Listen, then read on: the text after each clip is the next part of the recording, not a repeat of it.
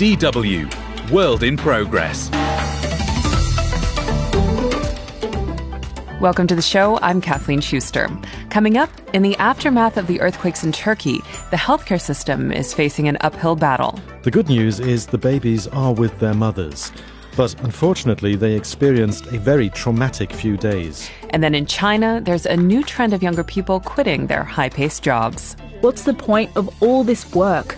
What's the value of it all other than earning money? You're listening to World in Progress. I'm your host, Kathleen Schuster. We're starting off this week's show with a report from the ground in southeastern Turkey.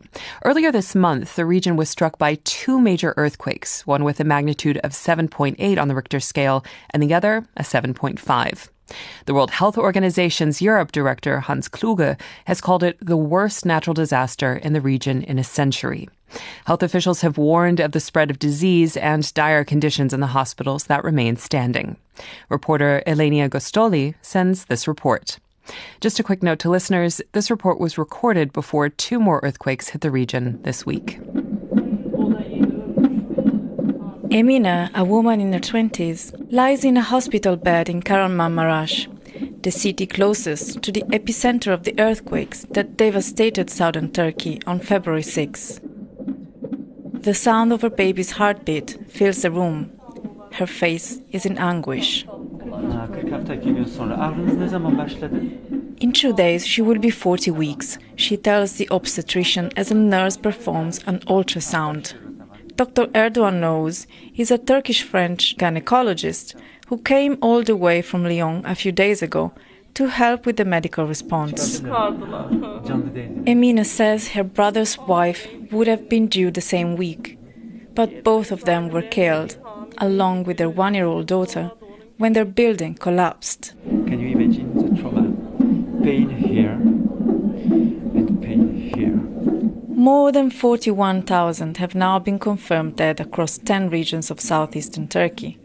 Across the border in northwestern Syria, at least 6,000 people were killed after two earthquakes of magnitude 7.8 and 7.5 shook the region in early February.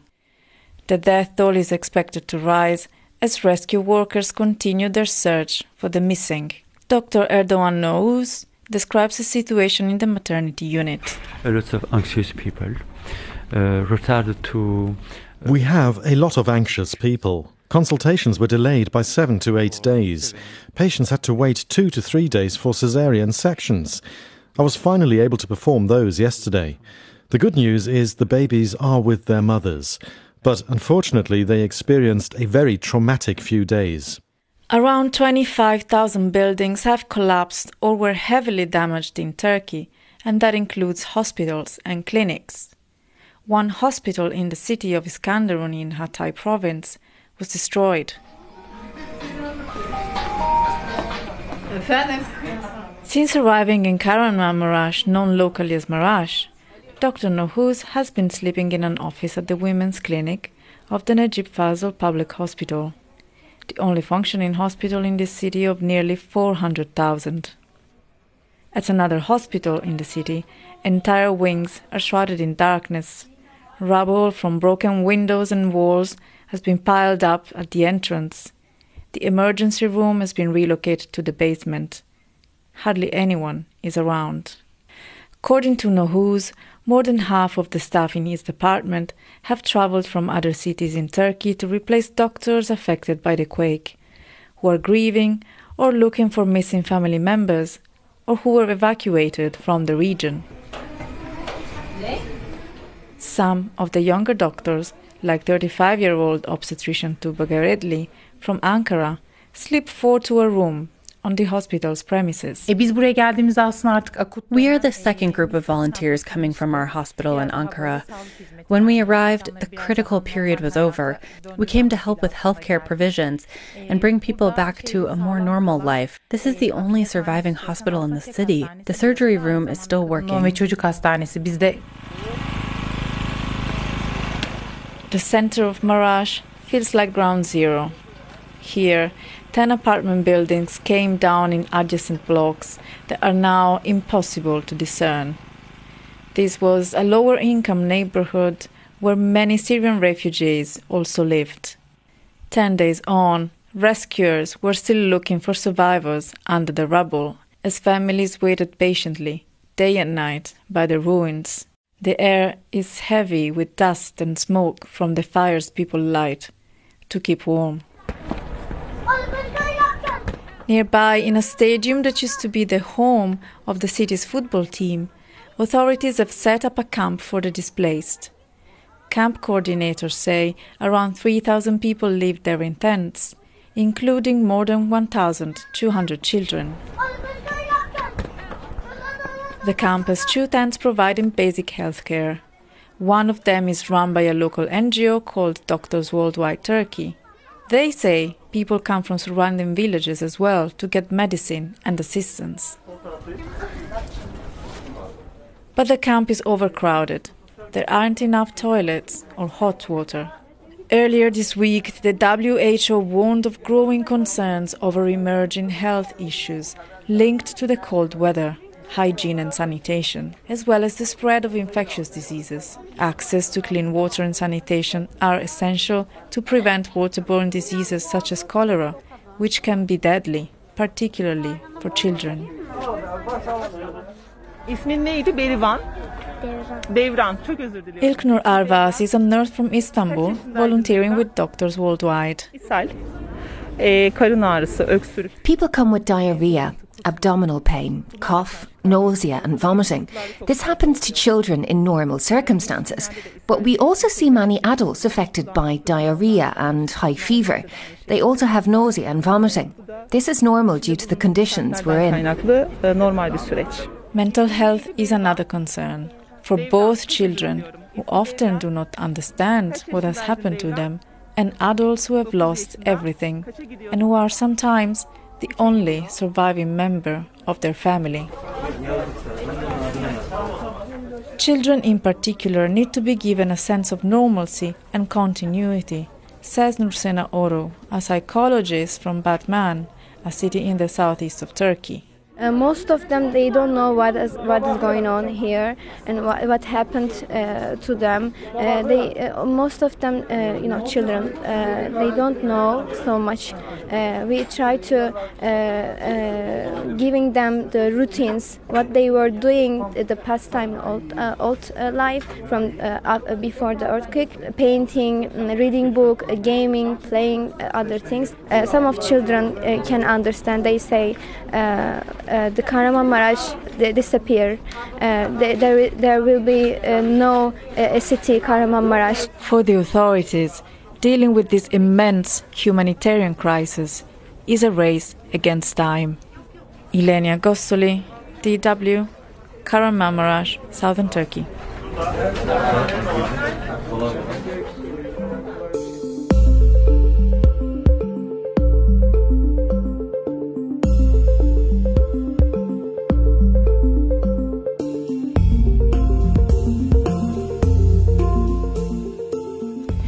You're listening to World in Progress with me, Kathleen Schuster. Turning now to Asia. In China, there's a new trend emerging among the younger workforce. It's known as tangping, or bowing out of the rat race. In other words, quitting well-paying jobs to get away from the 996 work culture. That's 9 a.m. to 9 p.m., 6 days a week. Instead, they're taking time off to relax and enjoy life. Reporter Eva Lambi-Schmidt has this feature. It's presented by Jennifer Collins. Not all that long ago, Zhao Yunqi was often still sitting in her office until 2 in the morning. She's one of the top employees at a renowned international headhunter company in Shanghai. At 29, Zhao Yunqi earns a lot of money for her age. Working 6 days a week for 12 hours or more is an unwritten rule at her company, just like with many other companies in China. But why? One day, Zhao Yunqi realised she was working without ever having really lived. I'm supposed to feel as if I've achieved something, but it appears as if I haven't achieved anything. What's the point of all this work? What's the value of it all other than earning money? The thing that's missing for her is time. And she's not the only one. The term for this phenomenon is tangping, which literally translates as to lie flat, as in to lie on one's back or to need a rest. Figuratively speaking, it's come to mean to opt out of the rat race. So young people set off, and they either do nothing at first, or they're bursting with curiosity about a side of life they don't know yet.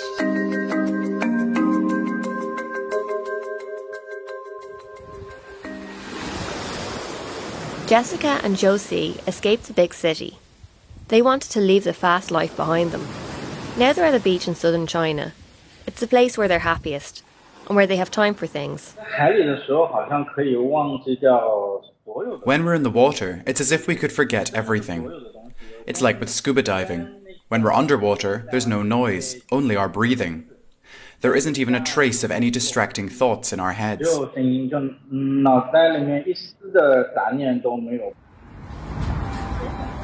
Here in Shanghai, China's largest metropolis, life is fast-paced. The city is a financial symbol of higher, farther, faster. It draws a lot of young people, and settling down here is considered making it. I must be able to support myself if I want to go to Shanghai. So it's a lot of pressure financially. The cost of an apartment is the biggest problem for me. They're rather exorbitant. Xiao Zhongji was one of the ones who wanted to move to Shanghai, no matter what. She's a young woman who is self-reliant and ambitious. She's originally from the city of Xi'an, the capital of Shanxi province in north-central China. At roughly 10 million, Xi'an is estimated to have a population on par with major cities like London, but still much smaller than Shanghai. Xiao Zhongji studied abroad in Manchester and is seemingly predestined for a good job in China's financial hub, Shanghai. She's been living in the city centre for 4 years now, and she works as a headhunter, a job which takes up at least 72 hours of her week. Our company would never hire anybody that's not ambitious. The outcomes of our work are measured with the help of very rigorous devices. If you can't meet the demands, for example, if you don't deliver results in 3 months, then you'll be fired. The company might say that you don't have to work overtime, but in reality, they're looking for results. So you need to know what counts. But now, she says she can't do it anymore. I was about to get another promotion, and then the bosses tried to convince me to keep going. But since I work hard, I don't have time for things like exercise, for example. I noticed some of the signals that my body was sending me, crying out to restore balance. Or at least, if you'd like to work that hard again, you have to watch your physical and mental state. That's why, one Friday, she decided to quit. Effective immediately. Suddenly she's free, and doesn't want to do anything for the time being. Instead of her usual business dress for clients, she's wearing casual jogging pants and a baseball cap. All she wants to do is relax. To opt out of the rat race, or tang ping, as they say in Mandarin. Maybe for a week, maybe for 2 months, all the while living off her savings. Now I can eat as much as I want. I can watch TV. I don't have to be anxious anymore. Now I can sleep from the morning until late at night for as long as I want. I'm so happy.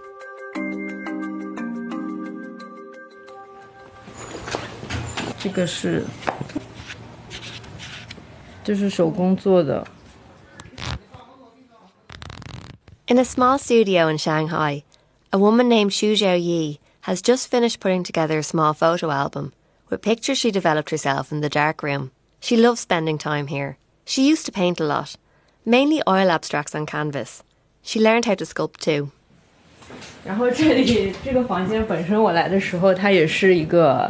Atop the shelves and tables here in this art studio, there are a lot of sculptures made by art students like herself. There are a number of easels set up on the wooden floors. A portion of the studio became a small corner devoted to floristry during the pandemic.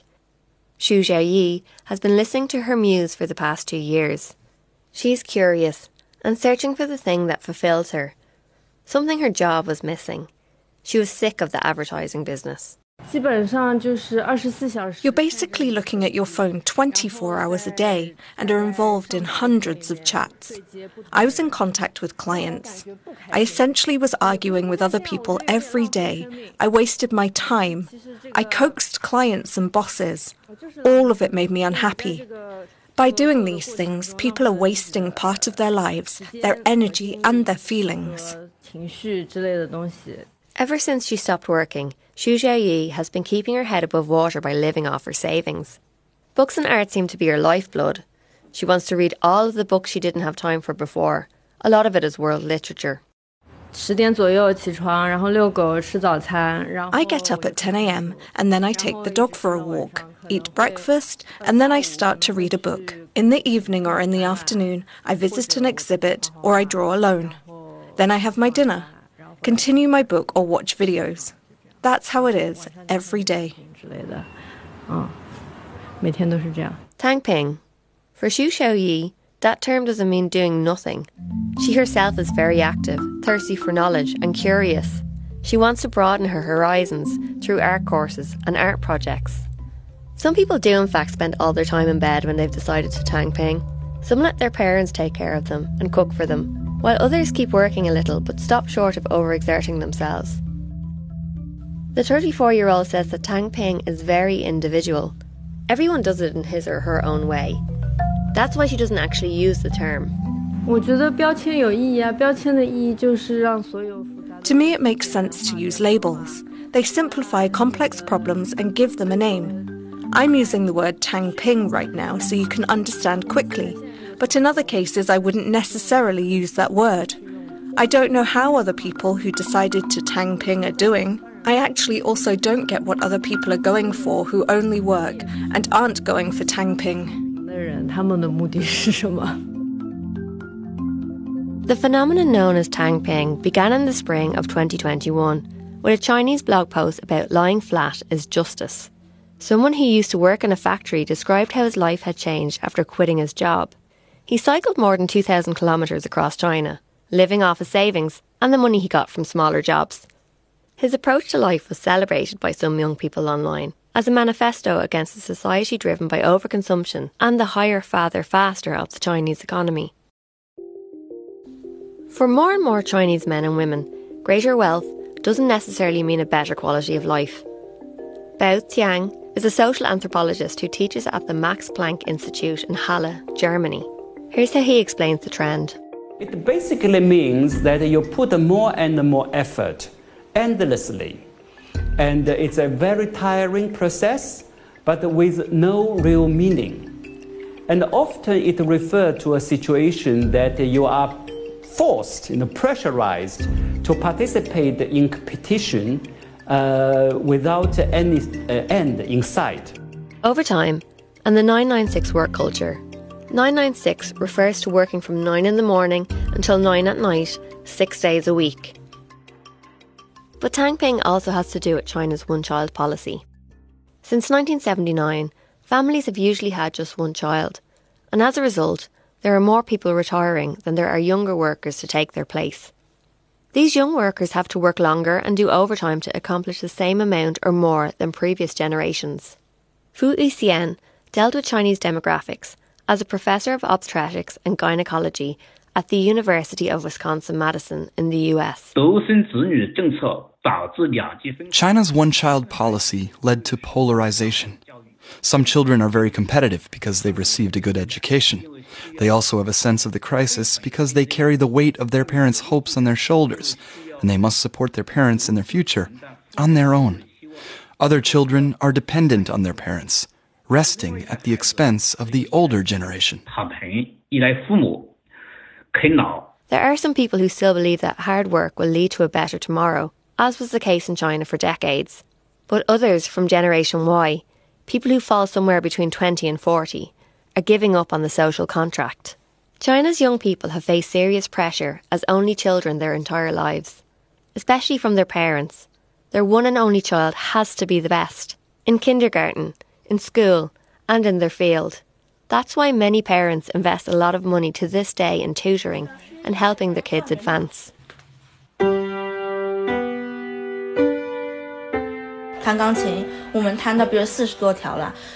My child can play 40 songs on the piano, but then another mother says that her son can play 60 songs. I start to feel a lot of pressure because other children are achieving more. Zhou Xiaowei is sitting in the living room of her 4-room apartment located outside of central Shanghai. There isn't much room here. The piano stands directly across from the front door. In the living room, there's a glass cabinet with colourful figurines, and next to it, a couch and a table. She used to work in the aviation industry, which is why there are so many model airplanes on the chest of drawers. Now in her mid-40s, she's a housewife and a mother. She talks about the pressure weighing on parents. Her son, Yan Bo, will start school in a few months. For the past 2 years, he's had a full schedule, every day. Aside from kindergarten, he goes to piano lessons, swimming class, art class and English class. Add to that the homework he can do on his tablet. The learning software is called Zebra and presents the kids with units to finish Monday to Friday. They always start with a short cartoon in English for listening comprehension. We have so much left. Yan Bo is 6 years old and can already read 2 different writing systems. The Roman alphabet for English and some of the characters used in Chinese. I have many feelings. Yan Bo's mother says it's important for him to speak both languages well. Our plan is to send him abroad for university.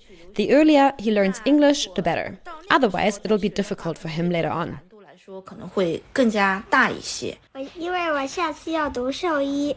I like tiger.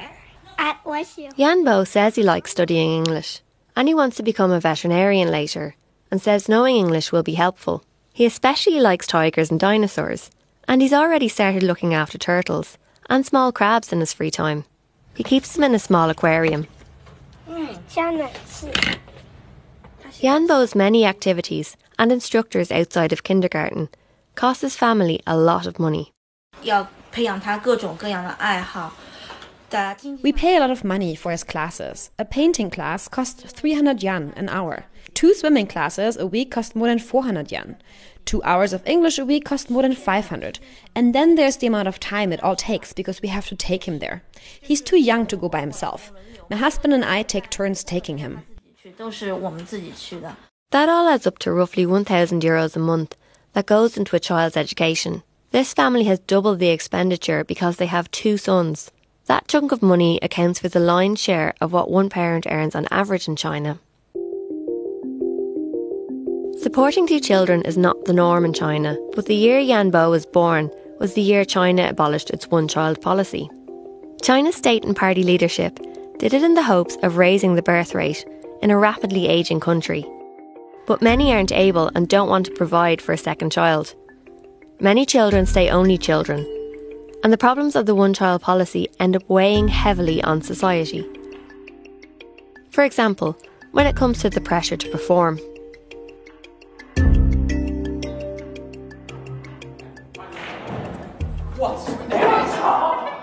Meeting up with friends once a month to play pool and have fun is everything to Mei Chi-hong. Mathematics is a huge part of it. And even when he's out and having fun, this 17-year-old still likes to think about mathematics. At what angle does he need to hit the ball? He loves it. Most of the time, Mei Chi-hong is at school or sitting at his desk at home. He's about to graduate, and now he has to give it his all to have the opportunity to study at a Chinese university. Every year at our school, the best 20 to 30 graduates can go to university. There are about 120 students in a grade. I placed 3rd for the last midterm exam, so that's a relatively good position. Still, those are just numbers. What really counts is a single test that's considered the hardest one for young people in China. It's called the Gaokao, the university entrance exam. Students are tested in 6 different subjects: English, Chinese language and literature, math, and 3 subjects chosen by the student themselves. Mei Chi-hong is already studying for it. In a few months, it'll be his turn to take it. Of course, I'm nervous. Sometimes I'm too nervous to sleep, even before the midterm and the final exams. Our teacher always said that nerves can even be helpful for getting a good grade, but I usually can't sleep before tests. Sometimes I take a sleeping pill. There's a specific kind of tension that spreads ahead of the university entrance exam. The teachers are more demanding. Some even require more homework. Others are more demanding in class in order to help us prepare better for the exam. 来帮助你提高你的高考成绩。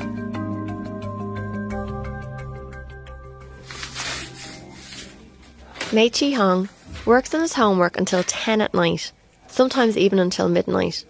And that's after an 11-hour day at school that ends at 6 p.m. All that's left to do after dinner is homework, and then it's time for bed. Mei Chi Hong has class on the weekend too. Not because his grades are bad. He goes to class to become an even better student. 在初中的时候，补课大多数是由 Before, my parents decided for me about whether or not I'd receive tutoring because they thought I needed to improve. Once I started my final years of high school, I was studying for my own good and decided myself which classes to take. I think I can improve in English and maths. I'm not as strong at English, so I hope I can reach an average level. 到一个平均的水平。 He talks about this modestly, in terms of how his classmates deal with the pressure to perform. He says some are better at it, and others worse. He says teachers are getting better at being sensitive to the consequences this kind of pressure can have on students. 我们老师如果发现一些心理不健康的情况， If you're unwell, the teacher will advise you to talk with your parents, and he'll tell your parents not to put you under so much pressure. Actually, our teachers are working hard to pay more attention to our mental health.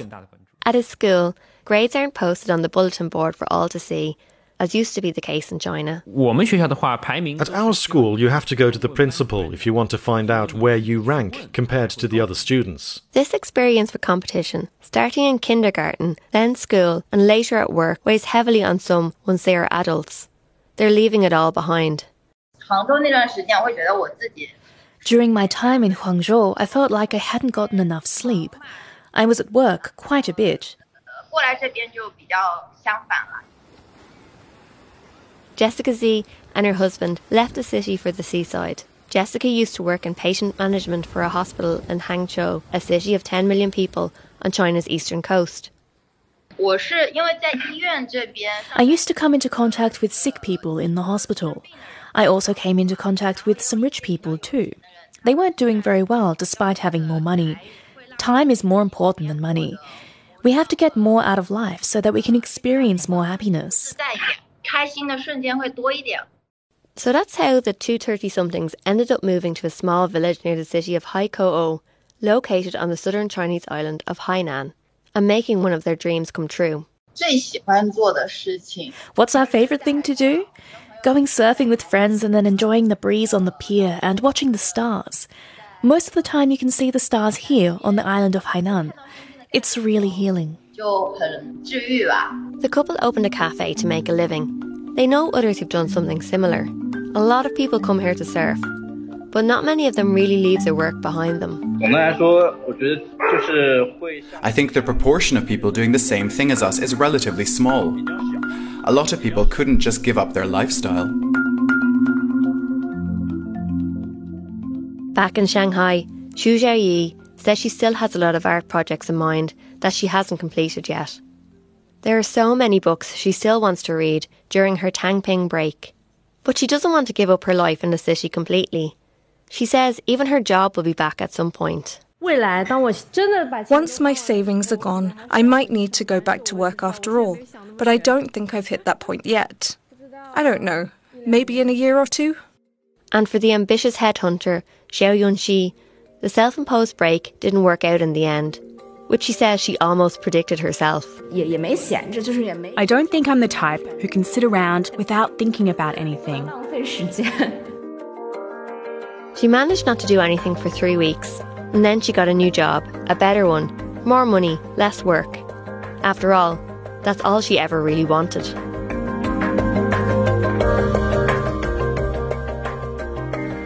Jennifer Collins with that report by Ava Lamby-Schmidt.